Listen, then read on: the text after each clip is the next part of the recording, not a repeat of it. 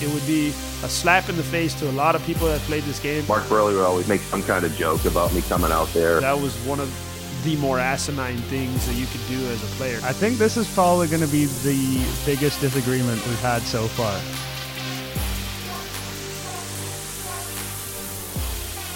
Welcome to episode 9 of Digging In with JP Arencibia. I'm your host, as always, Nick Ashbourne, and today on the podcast we are joined by Pete Walker, current Blue Jays pitching coach, former Blue Jays pitcher, and guy just has a reputation as being a certified beauty, and we're going to see that in this episode.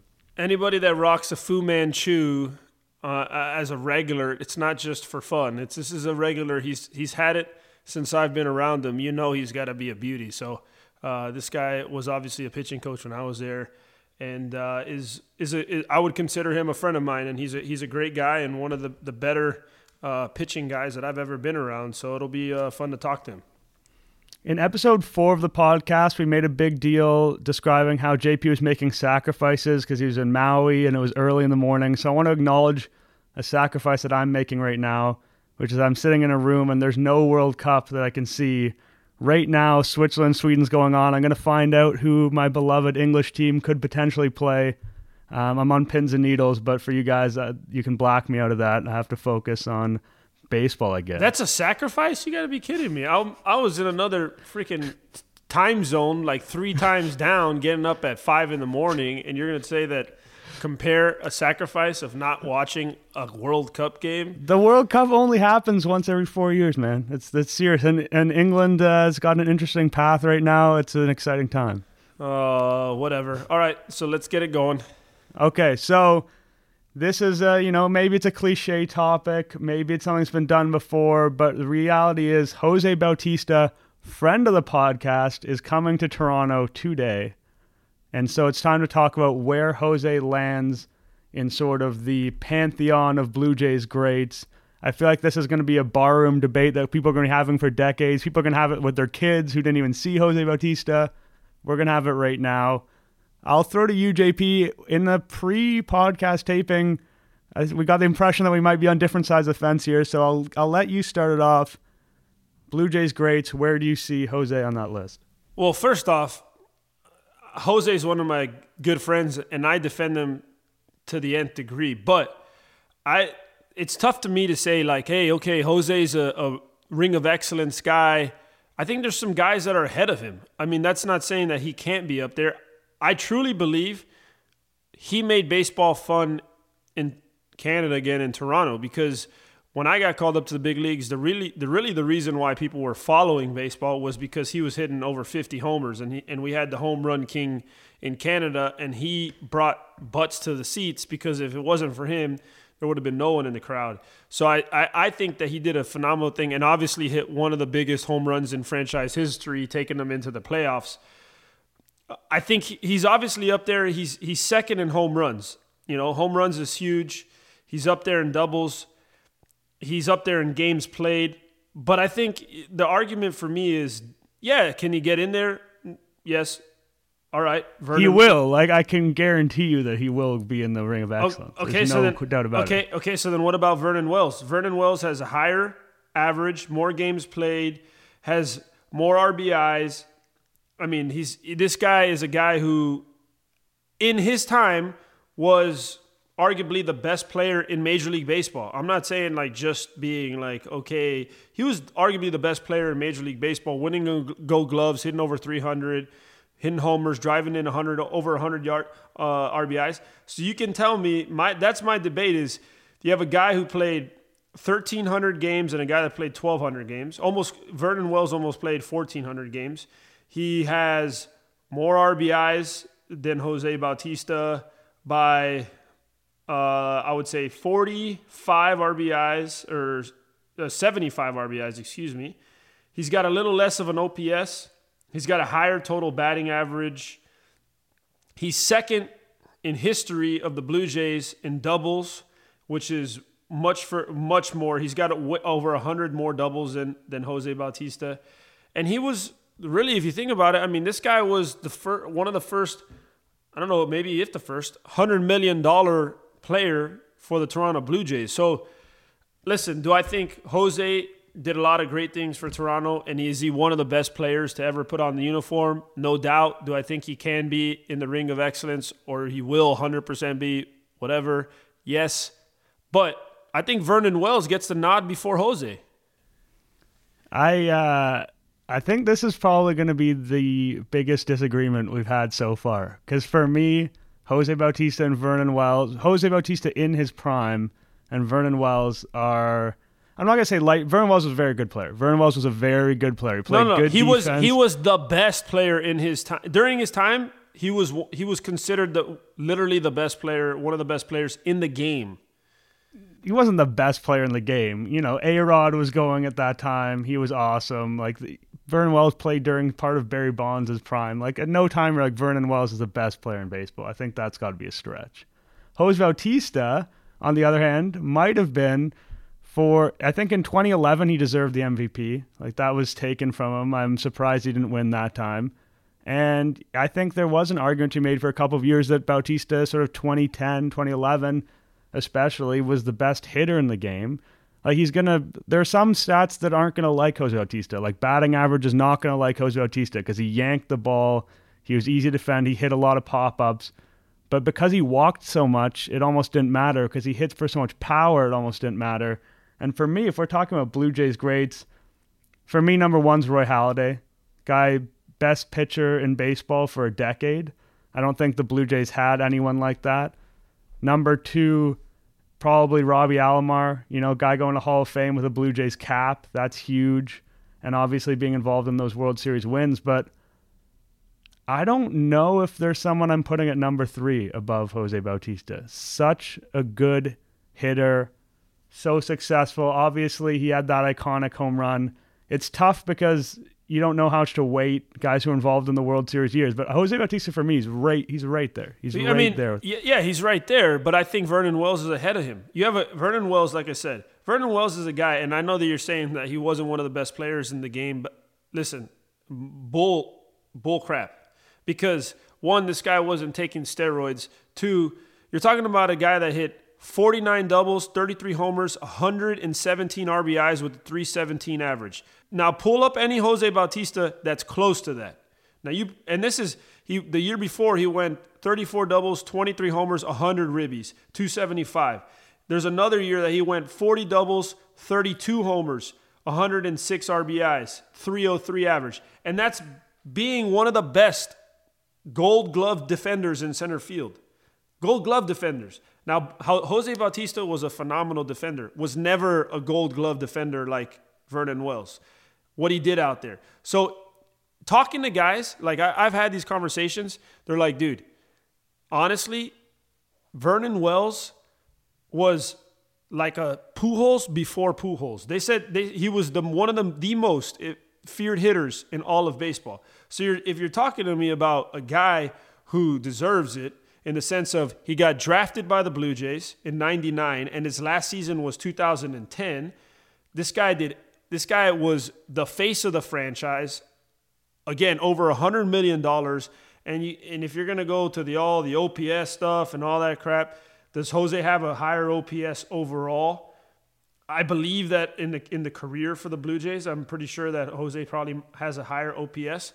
But his numbers, when you calculate defense, and you calculate that package of a guy hitting over 300 with over 30 home runs and over 40 doubles, Jose does not come close to him. I mean, first of all, there's no chance I suspected that today my day was going to begin with a Jose Bautista Vernon Wells debate. That's not where I thought we were going with this at all. I'm fine. We're taking it there. That's okay. But it's not what I expected. Well, I mean, that's fine. But this is, I think what this kind of comes down to is it's sort of, it's about old school versus new school stats, right? It's about Bautista walking, almost twice as much as Vernon Wells. In fact, more than twice as much as Vernon Wells. Bautista hitting for that kind of bigger power. And so Vernon Wells had some things, like his high averages, like the fact that he could steal bases and things like that were impressive, but I don't think were as valuable as I think. Like Jose Bautista's 2011 season was just insane, and the fact he didn't win the MVP that year was ridiculous. .447 on base that year. Like, that's Barry Bonds-ish territory. He's walking 20% of the time, and he hits 43 home runs, which is way more than Wells' best season was, 33 home runs. So for me, and again, I don't want it to sound like I'm being down on Vernon Wells, because a lot of Blue Jays fans, I think, have been really unfair to Vernon Wells because he signed that huge contract. I think they blamed him for the team not succeeding and whatnot. But for me, Vernon Wells, great Blue Jay. Jose Bautista, like, one of the greatest Blue Jays. See, I think you look at the numbers, Vernon Wells is one of the greatest Blue Jays. And also, again, you're not putting into it defense, because if we're gonna be this era, if he was in a StatCast, he'd be one of the best defenders in baseball. He won multiple Gold Gloves. Jose Bautista didn't win any Gold Gloves, which, again, I think that you're talking about one of the guys that I think is the best players I've ever got to play with. I mean, the guy, and I fight for him. He's one of my best teammates of all time, and I'm not saying he doesn't get in. I'm saying Vernon gets in before him.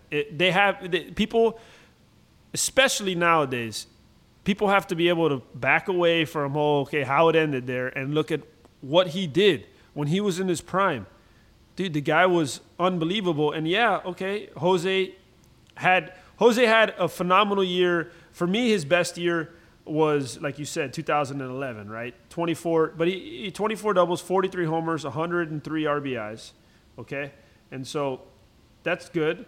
But Bautista's RBIs are never going to look as good as he was because he walked so much. So often, like, big situations would come up, and then he would take a walk, and then it would be Eddie who would be driving them home. That's not Bautista's fault. He was doing his job. Yeah, I mean, it's not Bautista's fault, but also did Vernon have somebody behind him like Edwin Encarnacion? He hit third in front of Delgado a couple of years, but yeah, a lot of the time though, he was definitely the focal point of that. 100%. So there's difference, and then plus again, now if you're going to tell me the circle of excellence is only based solely on offensive stats, okay, but again, you're talking about probably one of the most well-rounded players in the history of the Blue Jays, and I think again that he's a guy who, because of the way he finished, people are like, oh, whatever. But if you look at his numbers, this guy was one of the best players in Major League Baseball for a long time. And statistically, he's up there in every category. And in a lot of them, he's in front of Jose. All right. Well, I'm not looking to lock out Vernon Wells necessarily. I do think Bautista's on a different plane. I also think that we're going to end up in a agree to disagree scenario here, because I'm not going to move from my ground. I think that there's a decent gap. I think you think that there's a decent gap. So right now we are going to be joined by Pete Walker. Maybe he can be a peacemaker and help put our relationship back together after this debate. I know he's that kind of guy. He's got that calm demeanor. Former Blue Jay, current Blue Jays pitching coach. And as JP mentioned before, Fu Manchu aficionado. Maybe not quite a Fu Manchu. It doesn't come off the chin at the bottom, but, close enough. We'll call it close enough. So here he is joining us by phone.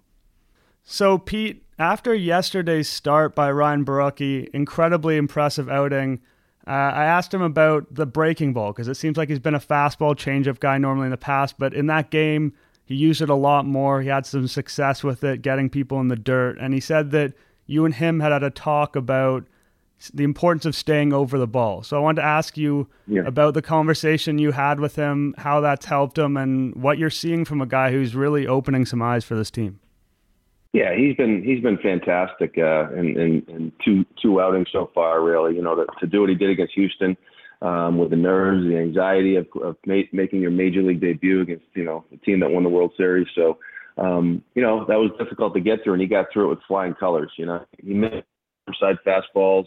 His fastball command wasn't as good as it can be, for sure.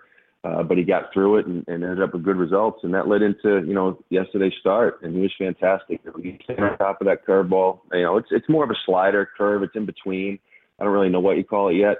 But it's, when he's on top of it and burying it and, maybe backdooring it to righties and then burying it at that feet, it's a really effective pitch. But his bread and butter is his well-commanded fastball and that changeup. Those are his primary pitches. I am happy to hear you say Sorry, you cut out for a Okay. second. I wanted to say I'm happy to hear you say you're a little bit confused about the curveball slider distinction, because that's been like a big Yeah. debate of what exactly that pitch is. So the fact that you don't know as well makes me feel a lot more comfortable with it. Yeah, it's one of those. It's morphed into it's a breaking ball. It's not that nasty 85, 86 mile an hour slider, and it's not a true breaking curveball. 12-6 curveball. It's kind of in between. He varies his speeds with it though. He'll kind of get a little get me over breaking ball at 78, 79, and then he'll bury one at 80. So it's 88, 81. So he uses it effectively, and again, it's a short sample size to see him. We've seen video, I've seen him in spring training, and I love his composure. I love the way he carries himself. So, the way he handled himself yesterday against a good Tigers lineup against left-handed pitching it was really good to see him. Pete, we've been able to obviously evolve with analytics and stuff like that. One of the stories I've said on here is a pitcher who had talked to me and said, he didn't trust his curveball, but analytically they said, hey, you have one of the top curveballs in baseball, and then he was able to start using it more. How much now have you evolved from when you played to now to go, okay, there's the eye test, but then there's also some kind of data now that can tell you, hey, this is a super above average pitch that maybe we need to throw, and how do you juggle that?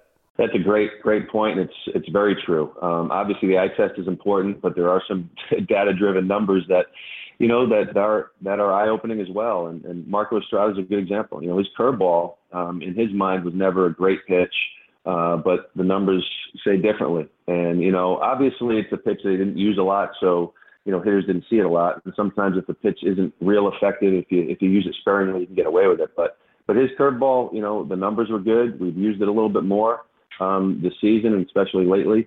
And it's, sometimes the players need to hear that and see it in order to understand that. But that is true. And we look at that every day. We have a great analytics team, and I constantly get some numbers from upstairs, and I go back and forth, and we look into things with video as well. But, if something is glaring, we're definitely going to try to utilize it and see if we can get a little bit more out of somebody for sure. Pete, speaking on those trends in the analytics, one thing that has caused a little bit of alarm recently, we've had a couple months in the MLB with more strikeouts than hits, and the term strikeout scourge has started to come and go. I'm just wondering, as someone who lives kind of exclusively on the pitching side and is a pitching coach and talks to pitchers, how do people on that side of the game view this strikeout spike? Because I think in general a lot of fans and people are worried about it, but I mean, in a sense, it must be kind of nice. Yeah, I mean, we just go about our business. Sometimes you hear those numbers and it kind of wakes you up a little bit. But we're just trying to make pitches, to be honest with you. And we're aware that strikeouts are up, that there's a vulnerability to expand the strike zone in certain counts with certain guys and pitchers. From an analytical standpoint, you find weaknesses that are glaring with hitters, and you need to exploit them. Sometimes you go away from pitcher strengths to do that, but it seems to be working across the board. Guys are trying to, lift the ball and drive the ball out of the yard. Home runs are certainly up, and the ball is definitely flying. So, above the strike zone, expanding the top of the zone, up and in, up and out, is kind of new age. And, it's something that, you saw in the past, of course, but, with the new launch angles and the focus on that, definitely the top of the zone is a priority for some pitchers. And if you can do that effectively and expand up and out, and there's certainly a lot of swing and miss and more weak contact up there. Well, and I'm sure too, because I remember when I first got to the league, Bruce Walton, Pappy, everything was pound down, pound down. And so now you see all the elevated fastballs back. When you played, I'm sure you guys also had the elevated fastball, but now it's at a premium. Do you ever think that eventually tides will change where, all right, now guys are trying to just attack the top of the zone and we're going to have to evolve back to the bottom of the zone, or is this just going to be something where it's tough to get up there? It's, I just think it's tough for hitters to get up there consistently with the bat, in that top of the strike zone and up, and for them to decipher a ball and a strike, because there are certainly some calls at the top of the zone. You see players kind of shake their head like, wow, is that the top of the zone or what? And it forces them to swing up there. But, certainly when I pitched, it was down in the zone. Everything was down. They're focusing down. Sinkers, four-seamers down, breaking balls down.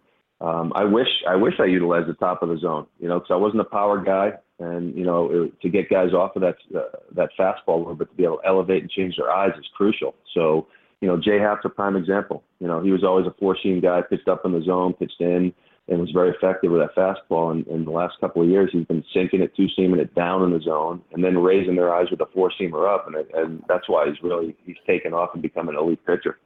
Pete, you've provided us a lot of sort of serious and very real insight that we appreciate, but on this show we like to get a little bit weirder as well. Serious, yeah. So way too serious. No, so I want to ask you a question based on something that has been an issue on this podcast, which for me has been facial hair. I've made a lot of changes, and JP has made certain criticisms. Yeah.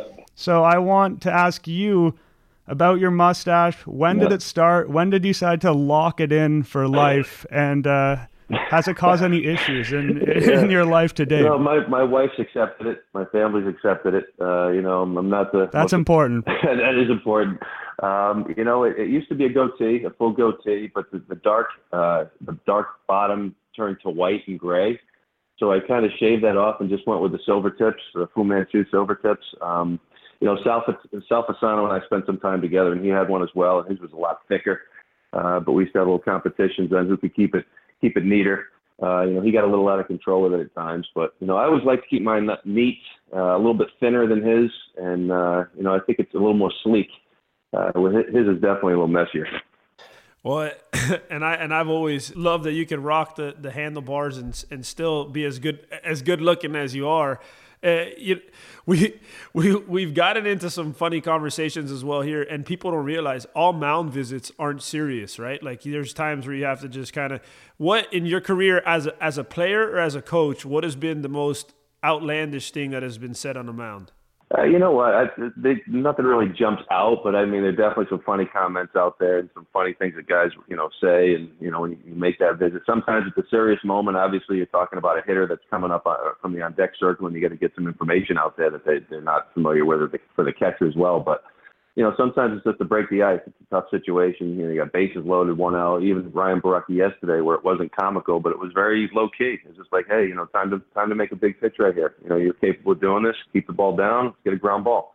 But Mark Burley would always, make some kind of joke about me coming out there. Or, it's about time he came out here. I'm pitching absolutely horrible. What have you been waiting for? That kind of thing. But nothing that really stands out that'll knock your socks off.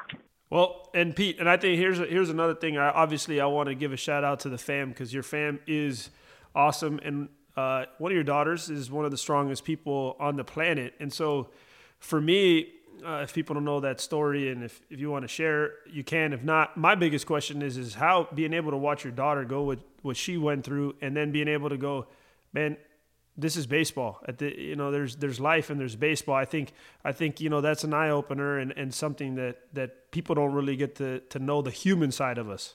Yeah, it's just perspective. Obviously, I have a daughter that's been through quite a bit. She had bone cancer, had a number of surgeries, limb salvage surgery. She just received the National High School Spirit of Sport Award in Chicago, to be honest with you, and it was an unbelievable event.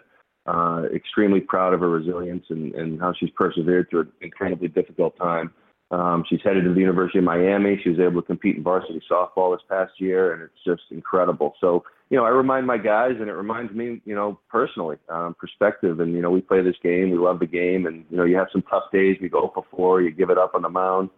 But in the end, there are a lot more tougher issues in the world and what people are dealing with. So you got to remember that. And it kind of brings you back down to earth a little bit, and it can refocus you on your task and your job, and realizing it's not the end of the world when something doesn't go right. Pete, we really appreciate your time. Before you go, yeah. I have one statement I need to confirm with you. There's a claim that JP has made, and I need a corroborating witness. So JP said, and you shared a bullpen with this guy, so you can confirm, BJ Ryan's head is the biggest head he's ever seen on a human being. Is that a fact? Oh boy, that is a tough call. I haven't talked to BJ in a while, so I could probably confirm that. It's a large cranium. JP's right on there, right on there. There's been a few other large heads in the game. Obviously Bruce Bochy, but BJ Ryan's definitely probably top of the list. All right, Pete, thanks a lot for joining us again. We appreciate it. We know you have a busy schedule, and You provide some really cool insight today. You got it, guys. Anytime. Talk to you soon. All right, Pete. So I think that my prediction with Pete Walker in terms of him bringing calming presence was very true. The guy's actually I think he's got a great voice for radio. I think he went in the wrong direction with the coaching thing. I think he could be on the Fan 590. Well, they wanted him to do the I think pre and post game stuff. They had asked him about some pre and post game stuff. Yeah, I mean, I could definitely see him doing that. He's got the mind for it too. I wanted to know a little bit more about the mustache origin story. I wanted to know when, like the moment he decided that was a look, and he kind of dodged that question a little bit, but overall, great guy. He is one of the best, honestly, and for me, what makes him special, I think, too, is he understands the toughness of the game. And I think honestly, the best coaches are guys that weren't like superstars. Like if you look at his career, obviously, yeah, he threw like in the 80s, and he had a kind of a little splitter. Like he was a fine enough long reliever, but he wasn't a superstar. No, and he didn't. I mean, he played, 8 years in professional baseball in the big leagues or whatever. And I think you look at that and you go, man, if he can do that and struggle and be good and have to battle with what he has, I think it's better perspective for pitchers, because he's not going to be like a guy who just goes, dude, you got to throw the ball in, and just throw sliders. For example, Jack Morris, who was an absolute, obviously a Hall of Famer and a star. We used to talk pitching, and it was when he would talk, it seemed easier to him, but obviously so, because this guy was one of the best of all time. So when you have a guy like Pete Walker, it's a lot better to be able to have as a coach, because I think he can be with you and be more real on a surface level than most people can, because he struggled. He understands how hard it is. Yeah, well, it's like Wayne Gretzky tried to coach with the Coyotes, and that he kind of crashed and burned doing that. And I think part of the reason is probably because he might have had a hard time relating to some of the struggles that his players were going through.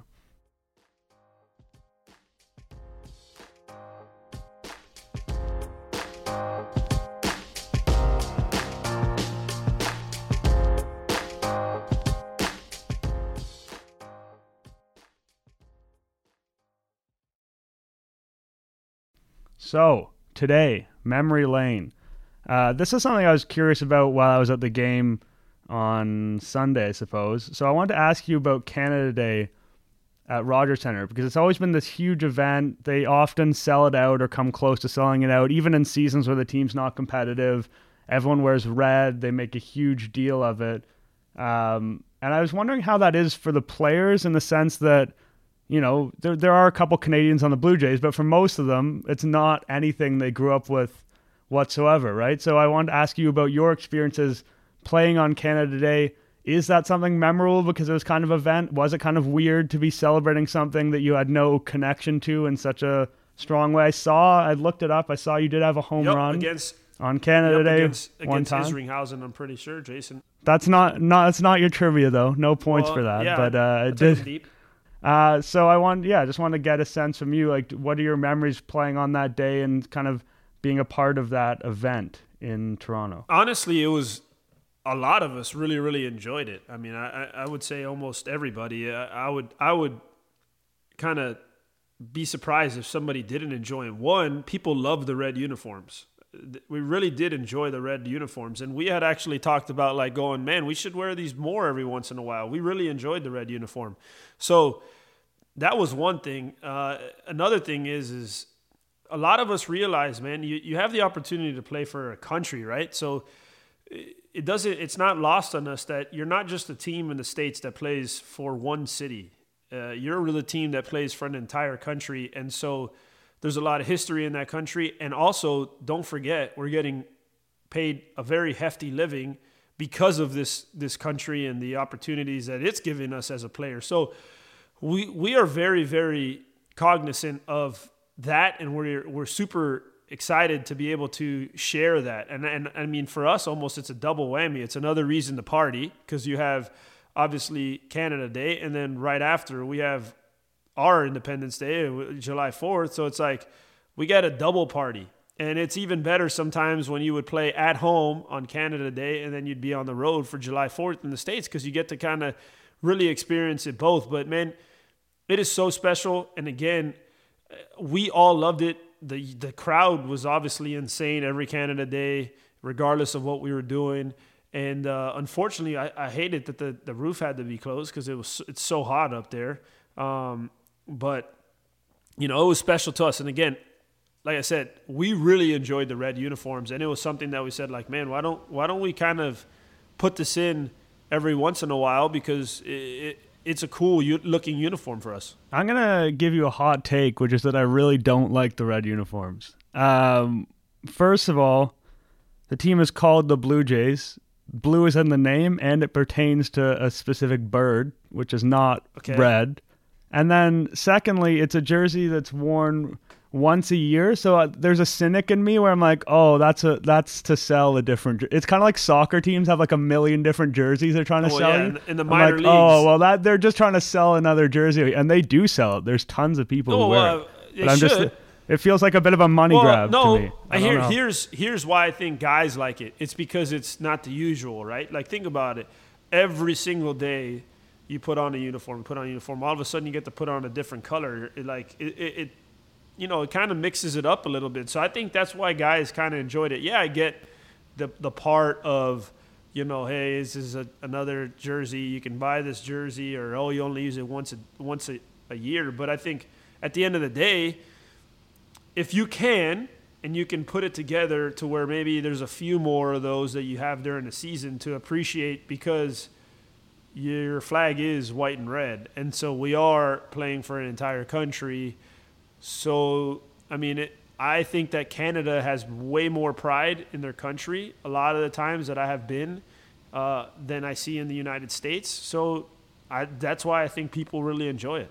And I did want to, you mentioned this kind of briefly, I wanted to touch on July 4th and what that's like if you're a Blue Jays player and you're going to you're in Cleveland or whatever, and they have a celebration. Or maybe I guess the Blue Jays schedule, they're probably generally away, but I guess this time they're not. Or what if you're at home in Toronto and it's Independence Day? Is that still something that guys will do something for?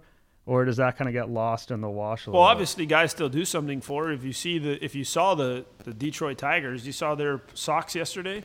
You saw the catchers. And the catcher's gear and stuff was like all... that. So I mean, guys are still going to celebrate it, right? Regardless of where you're at. I mean, if you have any kind of pride in your country, you're going to celebrate it. But obviously, it's just the difference is in Canada, you might not get the fireworks per se, or like the certain things, the festivities that you would get in the United States. But I mean, you still definitely celebrate it. And if you don't celebrate it at the time, if you're in Canada playing, most of the time I'm sure those guys will go back and be able to have fireworks and kind of, because there's a lot of people that have tradition. Obviously, there's some people, I don't know if you remember this, Edwin Encarnacion got burnt up pretty bad by a firework, like intensive care, pretty bad. Oh yeah. That one year, and it was really, really bad. So also, you have to be smart. I've seen way too many videos recently on the social medias of fireworks gone bad. So, now you have to just be safe with it. But I mean, most people have a lot of fun. Yeah, you could do fireworks. You can always fire up the grill. You could go to a hot dog stand and order every single hot dog off of it. There's always, a way to celebrate Independence Day. Yeah. So, I mean, it's cool. And again, if I can go back to every Canada Day and be in Rogers Centre, I would, because that place is freaking jumping on Canada Day. And I'm sure everywhere else around the stadium and patios and bars are jumping. And I would love to mix it up on Canada Day with the old Canadian folk. Yeah, it was pretty good. Did you have some brews? Did you have some alcohol beverages? Yeah, I had a couple adult beverages. Yeah, I spent some time on the beach after the game, after I'd completed my professional duties. Well, attaboy. Anyway, for Outside the Nest today, looking at non-Blue Jays storylines. Hopefully, I don't know, maybe this is the first time of many we discuss this. Maybe it's the first and last time. I wanted to bring up Tim Tebow today because he was named a Double-A All-Star. And now there's a bunch of buzz about, is a Mets team that's potentially falling out of it going to call him up? I just wanted to kind of get. I mean, I guess you kind of you're summing it up pretty well right there. I want to get your take on what guys think of it in terms of his teammates and things like that, because I imagine it must be kind of frustrating for them to see him, taking a job, taking attention, potentially getting a call up that someone else deserves. Yeah, of course. It's now you want to talk about a money grab, and you want to talk about just a propaganda.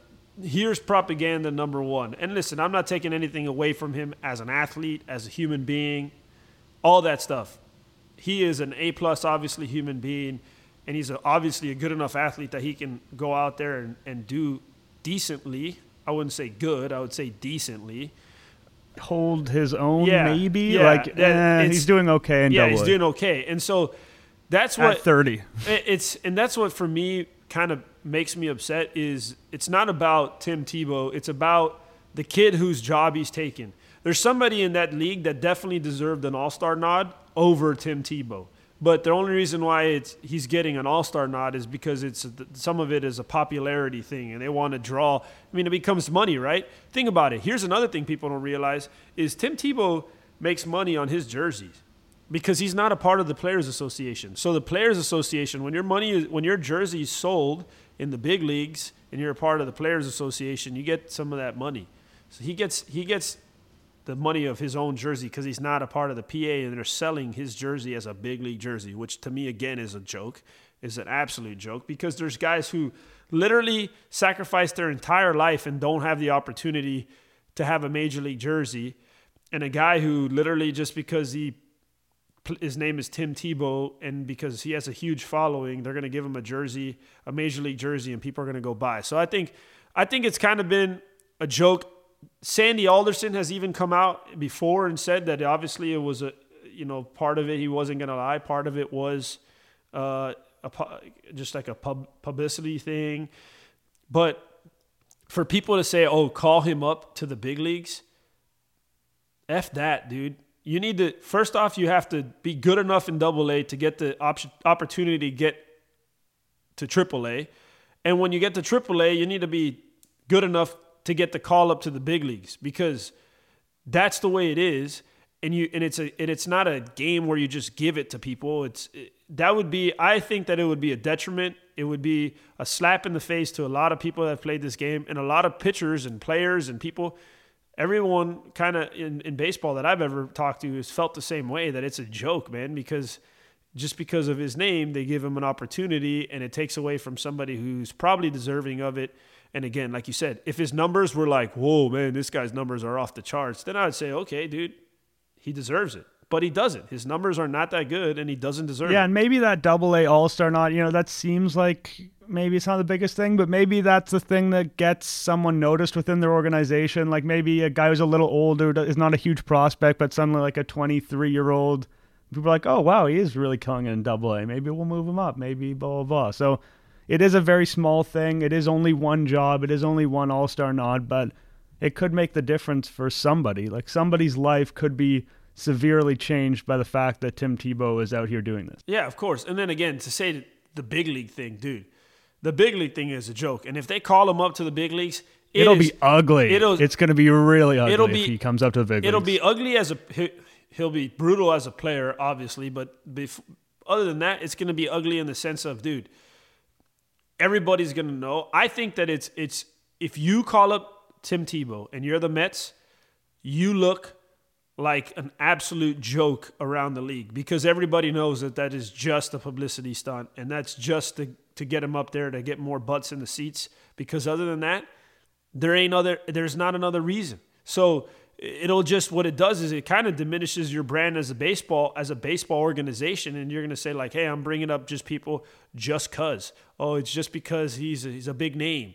Well, then if you want to do that, have fun, because you're just admitting to everybody in baseball that you guys are a joke. Do you think people would throw at him if he got called up? Do you think pitchers would be annoyed enough with his presence that he'd get thrown at a bit? No, I don't think so. I think that if they did anything, they would do stuff to move him. But I think, honestly, guys like Max Scherzer, I remember Max Scherzer in spring training just blew his doors down on 3 pitches. And I think that's more what guys would want to do. Reach back for the extra couple ticks on the fastball. Yeah, just punch him out and be like, dude, get out of here. Like it does less. It does more to go and just dominate him than it would to just hit him. Because I think that's not right either. Just to hit a guy because it's not his fault that they're using him as a kind of a gimmick.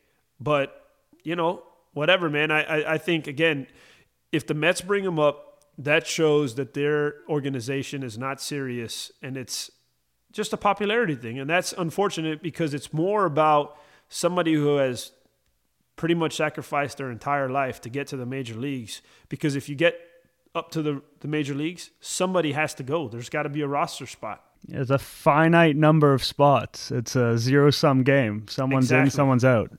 So I think that's the tough part. Here, speaking of this, and this is another thing that's a little bit off topic, is how upset would you be? So Byron Buxton gets sent down, right? This is another thing that pisses me off. Byron Buxton gets sent down for who? George Polanco, because George Polanco got reinstated off the suspension list. What did he get suspended for? PEDs. How pissed off are you about that? If you're the player that's on the roster and you get sent down because some dude just got back from PED suspension and you're doing stuff all natural, how fired up are you? That I think is another thing that I think is a joke. Well, I think it's awkward with any suspension situation. I think we don't have to go too deep into this because there's a lot we don't know, but with the Osuna thing, Osuna comes back, someone goes down, right? And if depending on what they think happened there, like that's a piss off too. Anytime someone comes back from suspension, it's kind of brutal because like we talked about, there's only so many jobs. So someone did something wrong and it's like now I have to pay the price and I have to go back and ride the bus and I got to wait for some big leader to bring me any decent spread. And not just ride the bus, dude. You're talking about a difference between $40,000 every 2 weeks to go and, oh yeah, have fun with the couple $1,000s a month. I mean, that's a big difference. Oh yeah, it's a whole lifestyle change. I think Tebow is an interesting one because, like you said, it's not really his fault, and I think to some degree his quest, if you want to put it that way, is genuine. Like he's not making enough money doing this that he wouldn't be doing. He already has enough money. Yeah, he just wants to test it, which again for him I think is good, but it's nothing against him. I just think it's a joke that the Mets are facilitating it. Yeah, ultimately it's not his fault. I think that this is going to be a convoluted comparison, but like let's say that in the Yahoo Sports office, someone brought in a guy and he's famous for something totally unrelated. Like, oh, this guy's a famous chef. We're going to have him write about baseball. Nick, like you go home, like this guy's going to write baseball. It's like, does he know about baseball? A little bit. Like he's watched the games, but but he's got, 1 million Twitter followers for being a chef. We're going to get so many clicks off this guy. And that's kind of what the Tebow thing is. It's like, this guy's famous for something totally unrelated. So let's just take advantage of that fame because fame is fame and fame leads to tickets and money. And that's what it is. And I think ultimately it becomes a joke and kind of disrespectful to the guys in the game and the guys that have played the game and the ones that have never been able to make it and the ones that have fought for jobs. I think you look at Russell Wilson. Russell Wilson is another example. All these guys, they bring Russell Wilson around. Like, listen, yeah, he's a phenomenal player, all this stuff. He couldn't cut it in minor league baseball. So the reason why he had to leave minor leagues to go play in the NFL is because he didn't see a future in the major leagues. So now all of a sudden this guy, teams are picking him up and trading him and all this stuff. Listen, I was with the Rangers when they had him in spring training. Was it cool to have him around? Great. You know what that was? The Rangers sold a ton of jerseys that were Russell Wilson jerseys. Whoa. Save that for another memory lane because first of all, be careful what you say about Russell Wilson because I'm a huge Seahawks fan. I didn't say anything bad about him. In the abstract, I can agree with you, and that sounds like a memory lane to me. But we got to finish it off here. You know what it is. It's JP Career Trivia. Right now, JP is sitting at 11 for 23. He's in a bit of a tailspin. So this episode, I'm going to give you one of the questions where you have opportunity to score 4 points, but it's only out of 2. So you can get 200% on this question. Get yourself back in the game. This is going to touch on something we discussed in episode 1. When we had Kevin Pillar on the episode, I pointed out to him that in a single inning, he stole more bases than JP had stolen his entire career. And he was very diplomatic about the answer. I would have wanted him to go at JP a little bit more for that. So I want to talk about your 2 steals, JP. 2 career steals. And I'm going to give you 4 points if you can tell me the team and the pitcher of both steals, and then we'll talk about what you remember about them. Well, first I'm only gonna get one part of this right, because only one part of it, because I always told people that I only had one career stolen base. That's what I thought, because I remember it like it was yesterday, but I can't tell you the pitcher because you're really not caring about the pitcher as much as the catcher, which the catcher was John Jaso. So I can give you that information. You know what? You're in a hole. I'll give you a point for that. Pitcher or catcher, I'll give you a point. Okay, so it was John Jaso, and it was against the Devil Rays at the time, which are now the Rays. And it was a backdoor stolen base, so that means that there was a man. I was on first, and there was a man on second. He stole. I stole on the backside, which usually you're supposed to get there easily, which I did not get there easily. It was a bang-bang play at second base, and I had poop running down my leg because I was not Archie Bradley style, but like figuratively speaking, because I was so scared that I thought I could see the shortstop's eyes light up like the ball was on its way, and I'm going, oh shit, I need to get here quick. And I remember sliding and like my foot touching the bag and then the glove hitting my foot.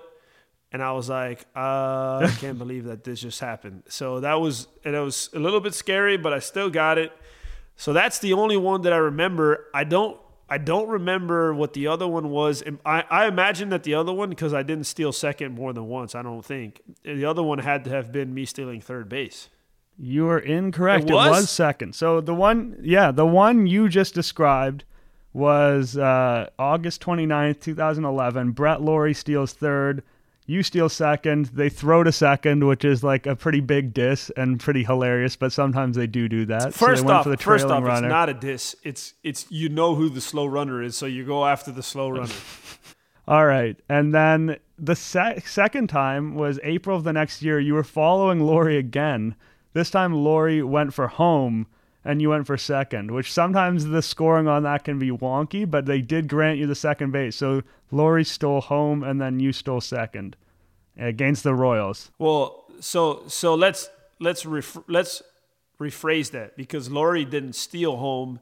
Lawrie went on me. So anytime it's first to third, and I don't remember this play because I obviously I didn't remember it because I didn't think it was a stolen base, or don't think of it as a stolen base, but it's off of me. So I go, and when the throw goes to second, he takes off home. So the reason why, it's not like he stole home and then I was able to steal second base. Well, I just assumed based on the people involved that's what happened. No, first and third, I take off, and so when they throw to second, that's when he takes off. So he gets a stolen base because I stole second. I was kind of like the bait, so they tried to throw me out at second base as the bait, and then he takes off home. And what happens is, I'm sure they didn't even worry about me. They tried to cut the ball off and throw it home.